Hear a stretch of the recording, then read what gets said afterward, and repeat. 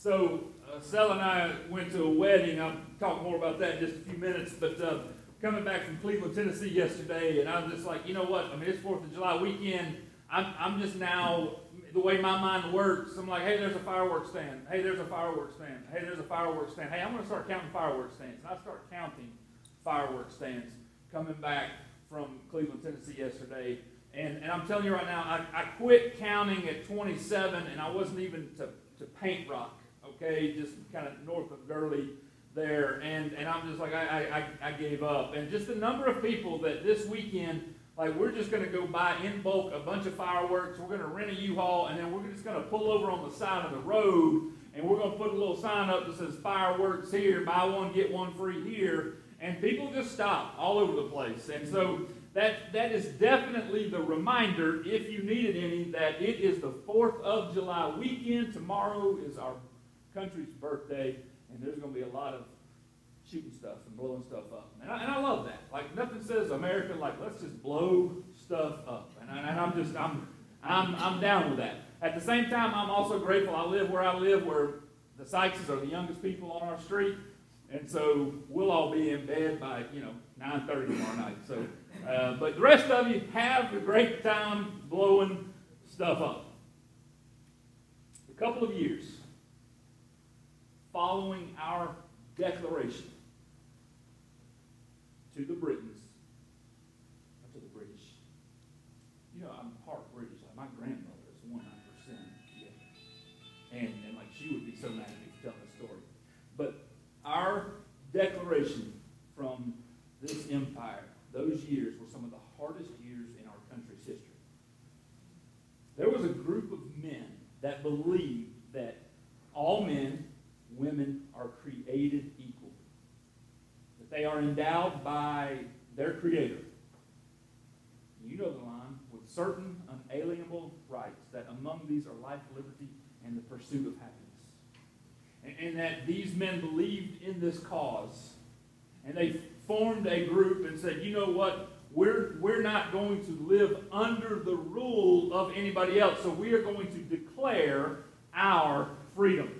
And as they drafted this letter, as they drafted these words on parchment paper, and they sent it to England, they knew what was going to happen. And that was war. Now, the official Revolutionary War actually started the year before in 1775. That's when Paul Revere, did his the British are coming, and that's when the first shots were fired. But by sending the British Empire a document that stated, we no longer belong to you, the war was definitely going to be escalated, and it was. And the Continental Army was outmanned. They were out-supplied. They were out-trained. They were out everything. But yet George Washington was the guy who was nominated to be the commander-in-chief and to lead these armies into war with the British Empire. And the British had the advantage on all fronts. There was this time when I was in college. I kind of left my basketball playing days, and I was doing some, just going to, Amanda and I were married, and so I started, I was now in working a job, and I got to play in a 3-on-3 basketball tournament with against three ex-NBA players. Okay? Now, these guys were like 10 years older than us. Okay? And it was me, and it was Jason Waters, and it was Craig Horner, and we played together in high school, and now we're going to play in this 3-on-3 tournament. We had two other guys on the town, I don't remember who it was, that they were just, because we had to have spots. Anyway, we were the ones out there. And I remember the very first game against these guys, they're out there, and we did this little pick and roll play, and I made this pick, and Craig Horner came off this pick, Jason Waters gave him this beautiful bounce pass, and Craig went right down the lane, and he dunked it right on these dudes. And that was the only points that we scored. From that point on, Xavier McDaniel was part of it. I can't remember the other two. But from that point on, let me tell you, we did not stand a chance. Like, it was like, here's the shot that just fired, kaboom! And from that point on, they just had their way with us, and we were done after that. That's very similar to what should have happened with the Americans and the British Empire. Like, we fire our first shot, and then they had enough power and training and supplies to just come in and annihilate our armies. But something happened. There was a defining moment in June of 1778 that shifted the war. George Washington and his troops had camped out in Valley Forge. Not because they wanted to, but because they kind of had to. See, Valley Forge was just outside of York, Pennsylvania, which is where the Continental Congress had kind of decided that they were going to meet. And so we had to place our armies here to act as a deterrent against the British. And in 1977, this winter was brutal. It was, if you remember back from being in history, this was one of the worst winters that our country had seen up to that point, at least at what was recorded. And supply chains had been cut off. The Continental Army, it says, they went days and even weeks without having any type of proper meal. And it has been well documented that many of the soldiers, they lost fingers, they lost toes due to frostbite. It said that men were willing to boil their shoes. Yes, their leather shoes. They were willing to boil them to make them pliable enough and soft enough that they could actually eat them for food. Conditions were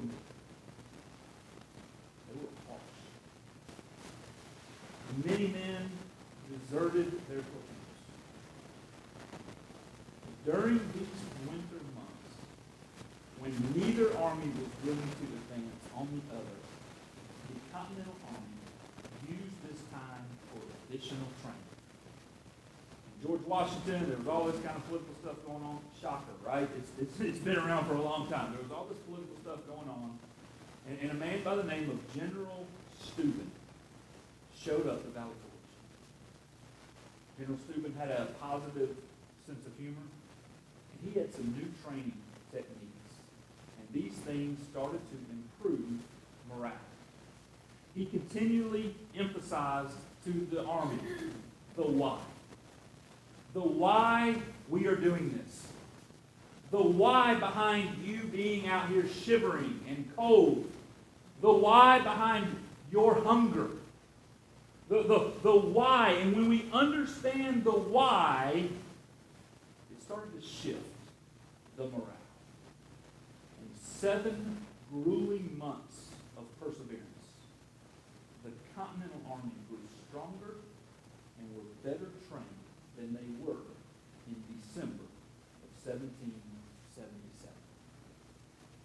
Those months prepared this army for the war that was ahead of it.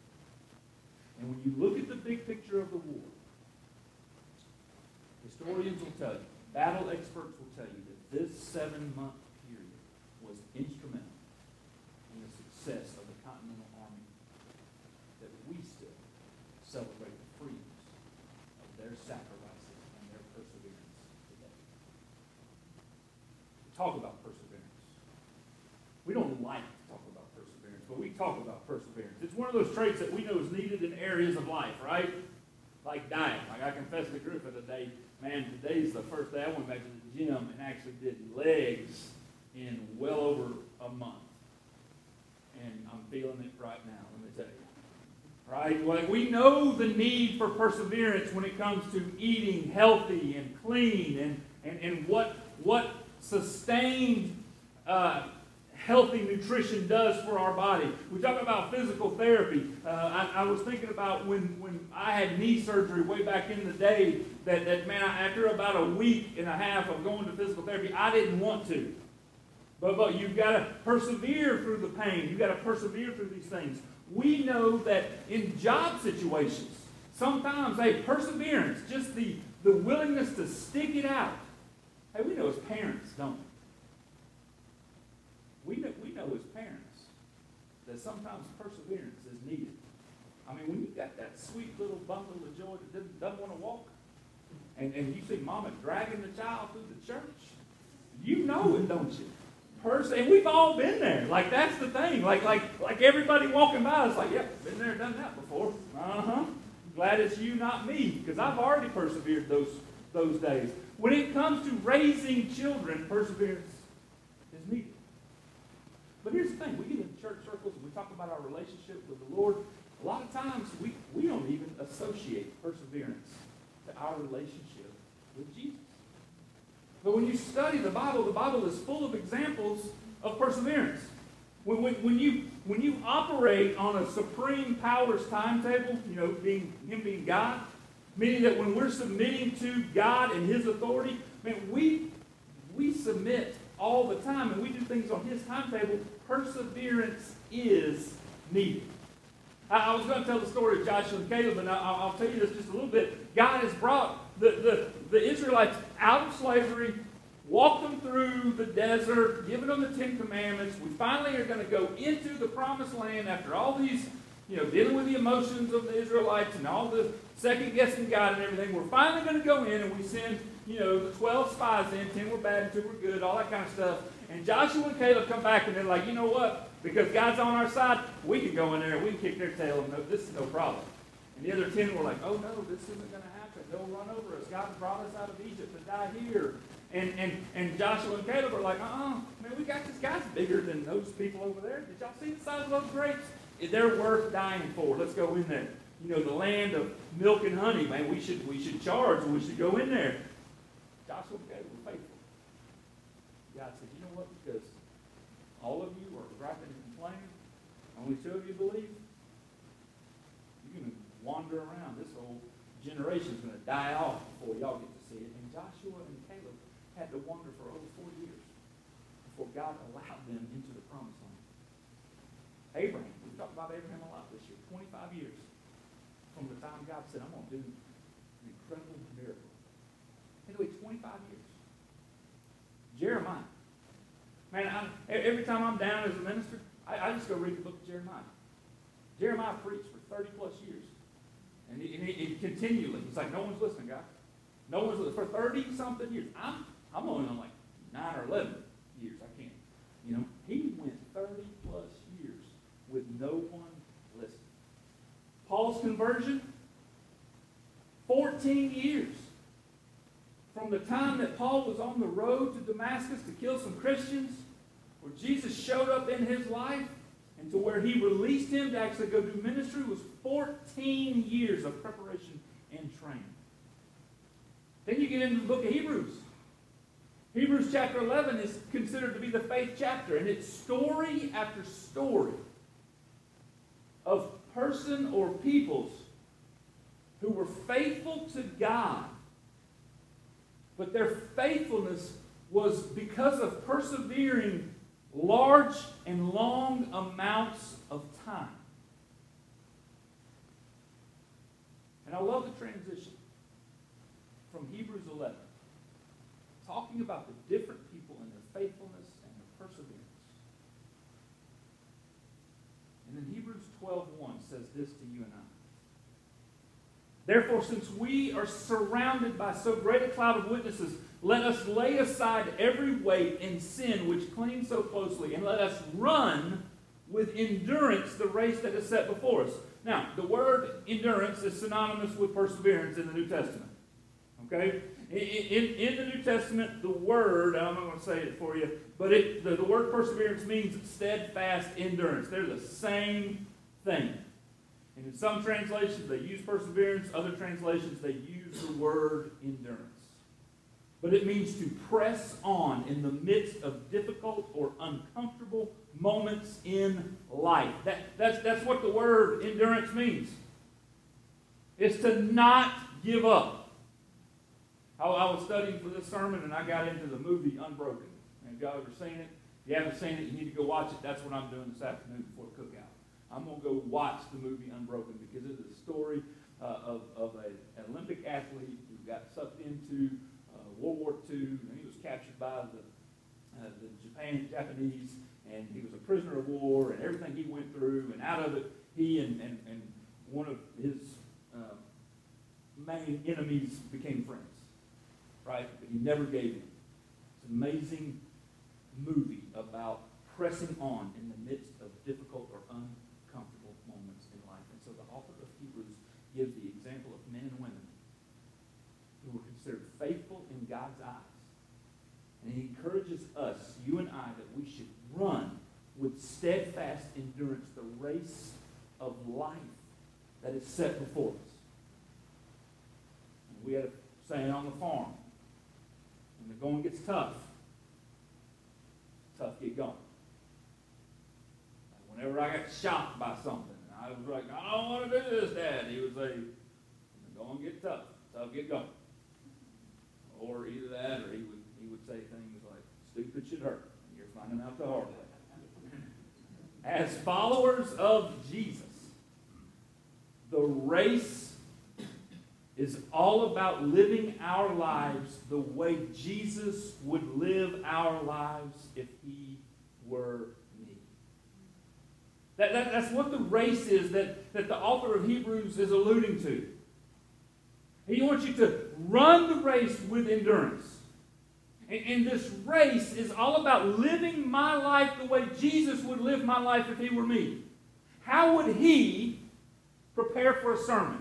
How would he handle going to a wedding? How would he, you name it, how would Jesus do these things? That's the race that we are to run. James, the brother of Jesus, echoes the author of Hebrews. James chapter 1, verse 2 through 4. Consider it pure joy, my brothers and sisters, whenever you face trials of many kinds, because you know that the testing of your faith produces perseverance.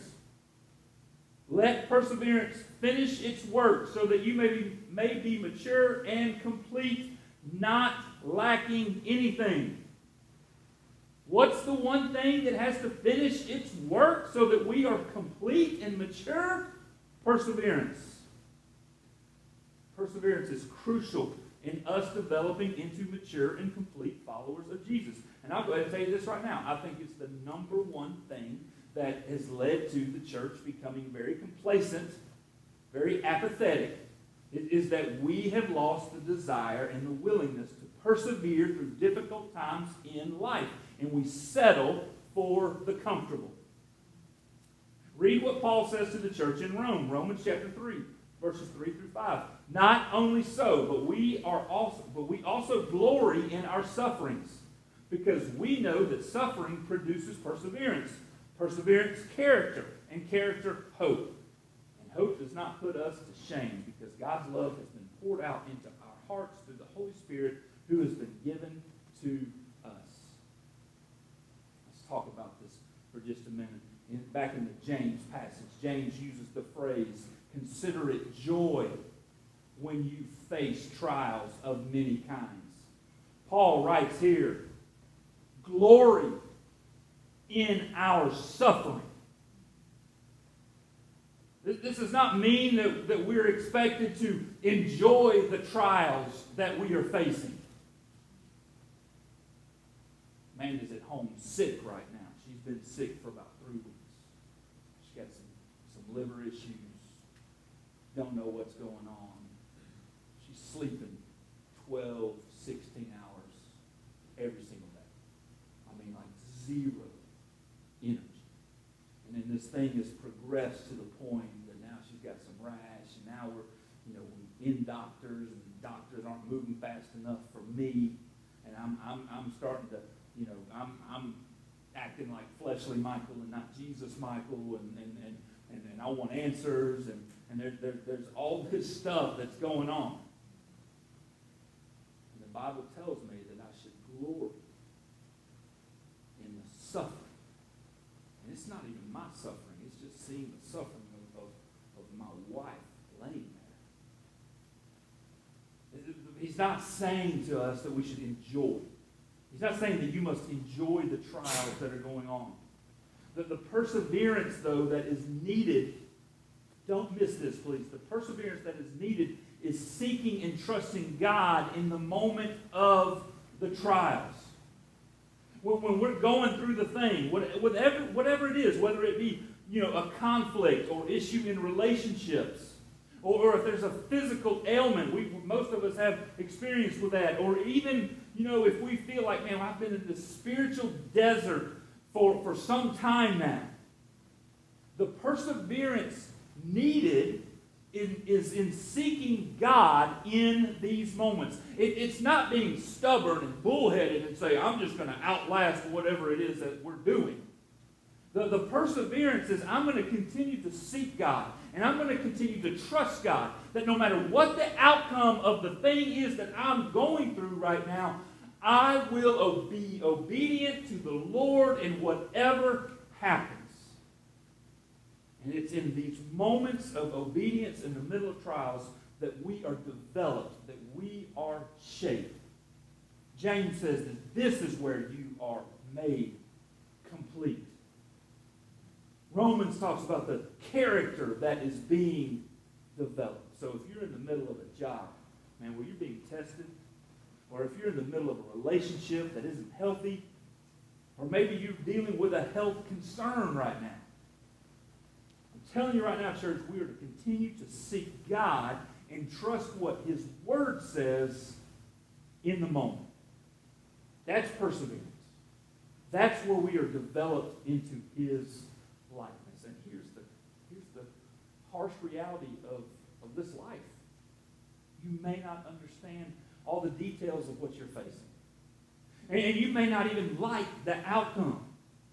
And whatever it is you're going through, it may go on for months or even years. I mean, we know cancer patients who have had to endure countless trips for chemotherapy. And I've never had to face this, but I don't know anyone that speaks highly of it. I remember my dad, when he had to go through it, and his was mild compared to most people. He was like, I'm not going back. And we had to put him in the car and drag him. It's like, I don't want anything to do with this.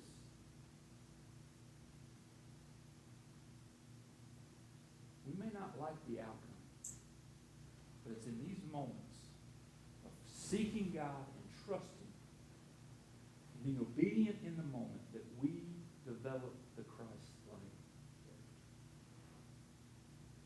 So that's perseverance. Perseverance is also taught by Jesus as part of our prayer discipline.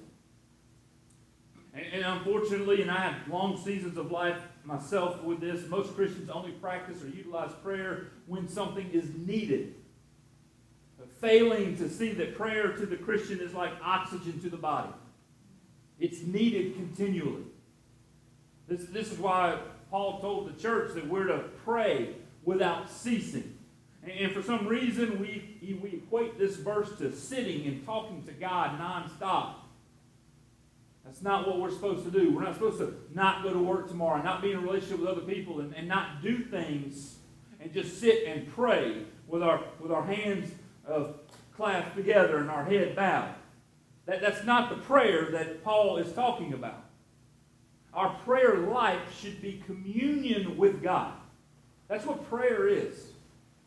It's where our thoughts and our minds naturally drift back to God when we are not locked into the necessities of our jobs or relationships. Where does your mind go? When you're done with the customer, when you're done with the thinking through the task, where does your mind go? Prayer says that it should drift back to God, and that's where our thoughts should be.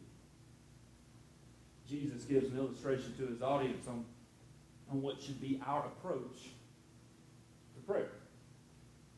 Luke chapter 18. Verse 1, and he told them a parable to the effect that they ought always to pray and not lose heart. Just stop right there. What are they to always do? To pray. And to not lose heart. Well, Michael, what if I pray and it doesn't turn out my way? Well, we can get into the topic of prayer and when we're to ask and how we're to ask and the approach that we're to take. We're not going to do that right now. The thing is that we are to always pray and to not lose heart. And when the answer is given, we rejoice in the Lord, whether it's my outcome or whether it's his will. This is the parable. Verse 2, he said, in a certain city there was a judge who neither feared God nor respected man. And there was a widow in that city who kept coming to him and saying, give me justice against my adversary. For a while he refused. But afterward he said to himself, though I neither fear God nor respect man, yet because this widow keeps bothering me, I will give her justice so that she will not beat me down by her continual comings. And the Lord said, hear what the unrighteous judge says. And will not God give justice to his elect, who cry to him day and night? Will he delay long over them? I tell you, he will give justice to them speedily. Nevertheless, when the Son of Man comes, will he find faith on earth? And that's a big statement. Will he find faith on earth? So there's some things to take note of. In this story, the woman kept coming to the judge over and over again. She was seeking justice for the wrongdoing against her. Now, church, you got to understand something. This is not a story about asking God for what you want just because you want something. All right? I'll go ahead and tell you right now, God's not in the business of giving you what you want, but he's in the business of giving you what you need. Okay? Just because, I know countless people that buy lottery tickets and they pray and pray and pray and pray and pray, and God's like, man, you don't need that. You want that. And what Jesus is teaching here is that we should keep coming and asking until there is an answer. You can ask my kids. I am a master of selective hearing. All right? And look, they can ask for something, and I can pretend that I'm locked into something and engaged, like on the spot, like when their mouth starts to open. It's like a sense within me, and I know, hey, I'm doing something right over here. And they'll say something like, hey, Dad, what's for lunch? And I'll be like over here like, yeah, I'm in the middle of something right now. And I won't even acknowledge that they spoke. Okay? Stella, for months, has wanted this VR thing. The virtual reality thing you put on your faces, and she's going to buy it with her own money. Like, that's the thing. All right? But I'm over here like, man, that's like, do you really need to spend that kind of money? Just because you have that kind of money doesn't really mean that you need to spend that kind of money on that. And she's asked. She sends me text messages. She sends me all this stuff. And I'm just like, hello. And she'll send me stuff. Hello, are you there, Dad? Are you just going to ignore me all the time? And this has been going on for months. But let me tell you about this little girl. She's stubborn just like her mama. All right? She just keeps coming and keep coming and keep coming. And so this weekend, we got a chance, man. I was supposed to go to a wedding, and it ended up being Stella and I going to the wedding, which meant that it was just the two of us together for like 28 hours. And I kept hearing it, Dad, Dad. And I'd put my AirPods in, and I would, they're noise canceling, Stella. I can't hear you, the noise canceling. And she's like, I've got your phone, and I've turned them off. I know you can hear me. She cornered me. She got me. So we ended up buying this thing. She never lost heart. Right? She never, and she was faithful, and she kept coming over and over and over again. I called John Lancaster, and I asked if I could tell the story. He's absolutely. About 6 years ago, he came to me, and he was just beat down and frustrated. He's like, Michael, I honestly believe that we're to be making disciples who make disciples. same journey that I'm on, that we are on as a church. It's like, it's in God's Word, and it is the most important thing for the church to be engaging in. And if forget all the other programs and functions, forget this right here. Forget what we're doing out there. All right? If we are not leveraging what God has commanded, what Jesus told his disciples to do, then as a church, we are missing the boat. We are to be making disciples who can make disciples. In the story. And he's like, I feel that. He goes, but my leadership doesn't. He goes, I don't know what to do. And so I asked him, well, how are you praying for him? He's like, well, yeah, I pray for him. I'm like, no, John. How are you praying for him? I said, so here's what my advice to you is. This was 6 years ago. Here's my advice, and I'm going to partner with you. I'm going to write their names down in a journal every single day that I pray. And you're going to do this. You're going to write their names down, and you're going to pray specifically for a change of heart when it comes to discipleship. And we prayed together. And then he brought Matt Pittenger in, and the two of them are praying. They meet every Monday morning at 5 o'clock in the morning. And they pray by name for his elders. And 2 years goes by, and 3 years goes by, and 4 years goes by, and nothing. And 5 years goes by. And he's in our micro network, our coaching group, and he says, guys, I'm asking right now that y'all please pray for my elders. We get this DS1, and we're going to go to this DS1 in Indiana. It was the one that I got to participate in back in the spring.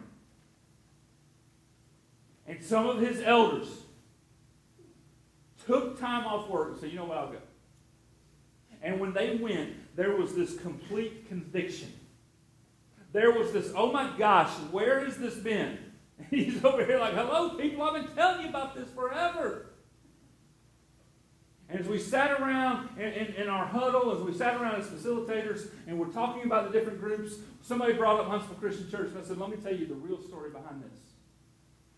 It's been over 5 years of praying for these men. Every Monday, these two guys and myself have listed out the names of these elders.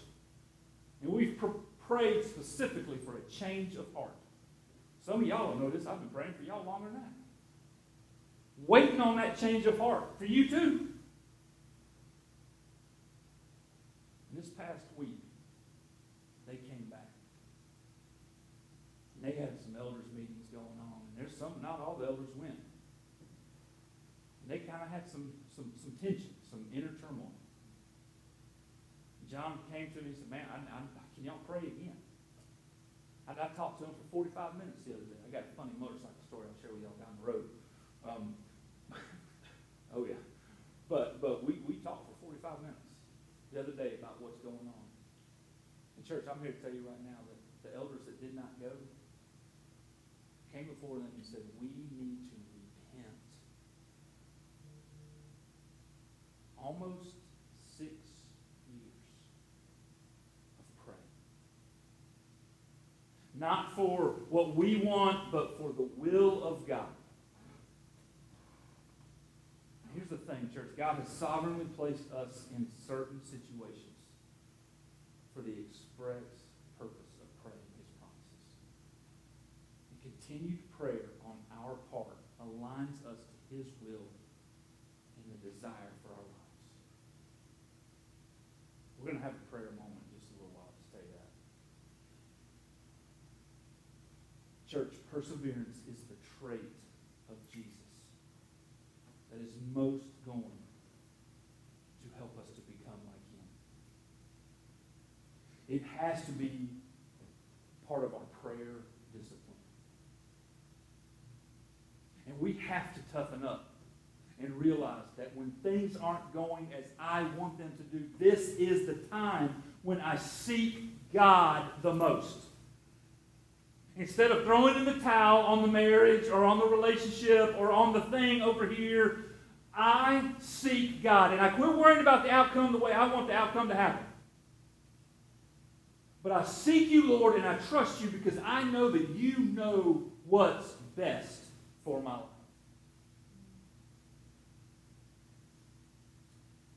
So how do we respond? Well, we're going to respond with communion. So go ahead and get your packets out. Told you yesterday, Stella and I got to go to the Bryant's wedding. John Bryant, son to Jack and Michelle, had a wedding up in Tennessee. We were grateful to be invited. Got to go up there. Of course, most weddings, we're going to read 1 Corinthians 13. It's the love chapter, right? Can't have it. I mean, is it even a wedding if you don't read 1 Corinthians 13? Here's the crazy thing about this. 1 Corinthians 13:7. This is what it says. Love bears all things, believes all things, hopes all things, and perseveres or endures all things. You see, church, the picture painted in 1 Corinthians 13 is the love that Jesus has for you and I. That's what it is. It's the love that we are to have for one another. And if we are going to have this unconditional love for other people, then we are going to have to persevere through all things. Perseverance is as much about the relationships with other people as it is going through any other physical trials that we may think. Jesus did both. Jesus chose a bunch of uneducated fishermen, people that you know got underneath the skin, and said, I'm going to live with these people every day. We're not going to have a house. We're going to walk around. We're going to travel. We're going to do our thing. And so you know, because you've traveled with other people before, you know what it's like to be there. You get tired of it. And Jesus is like, no, I'm going to love these guys unconditionally. Even when Peter's being Peter. Even when he's acting himself and doing what he does. No, I'm going to love him unconditionally. And then we're going to persevere through the physical. I'm going to go to the cross. I don't want to go to the cross. I'm going to pray to God this night in the garden. Lord, take this cup from me. Don't make me do it. But I know it's the only thing that can be done. And so he's going to go to the cross. Jesus is the model of perseverance for you and I. So we pause. This is how we respond right now. We think about our lives. As we remember the sacrifice that Jesus made on the cross for you and I. Think about your own life right now. Think about the struggles. Think about the tensions. Think about the conflicts. Think about the things that maybe you just don't quite understand. Are you willing to persevere?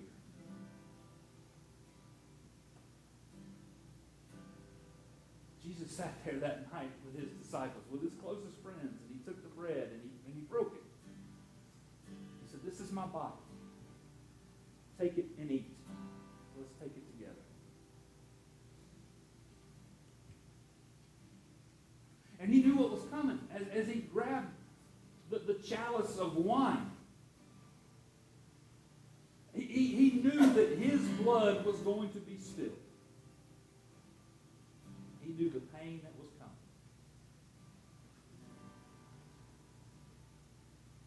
He said, this is my blood. Drink this in remembrance of me.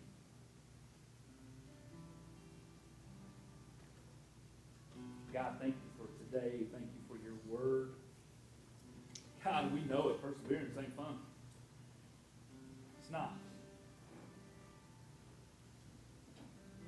But it's needed so that we can become like you. And so, Father, I pray that as your followers, created in your likeness, that we will persevere. We'll persevere through the relationships that are struggling right now. We'll persevere through the things that are going on in our lives, the physical ailments, God, that we won't just tough them out. We won't use our own willpower, but in these moments, God, we will seek you. We will trust you. Thank you for your Son. Thank you for his willingness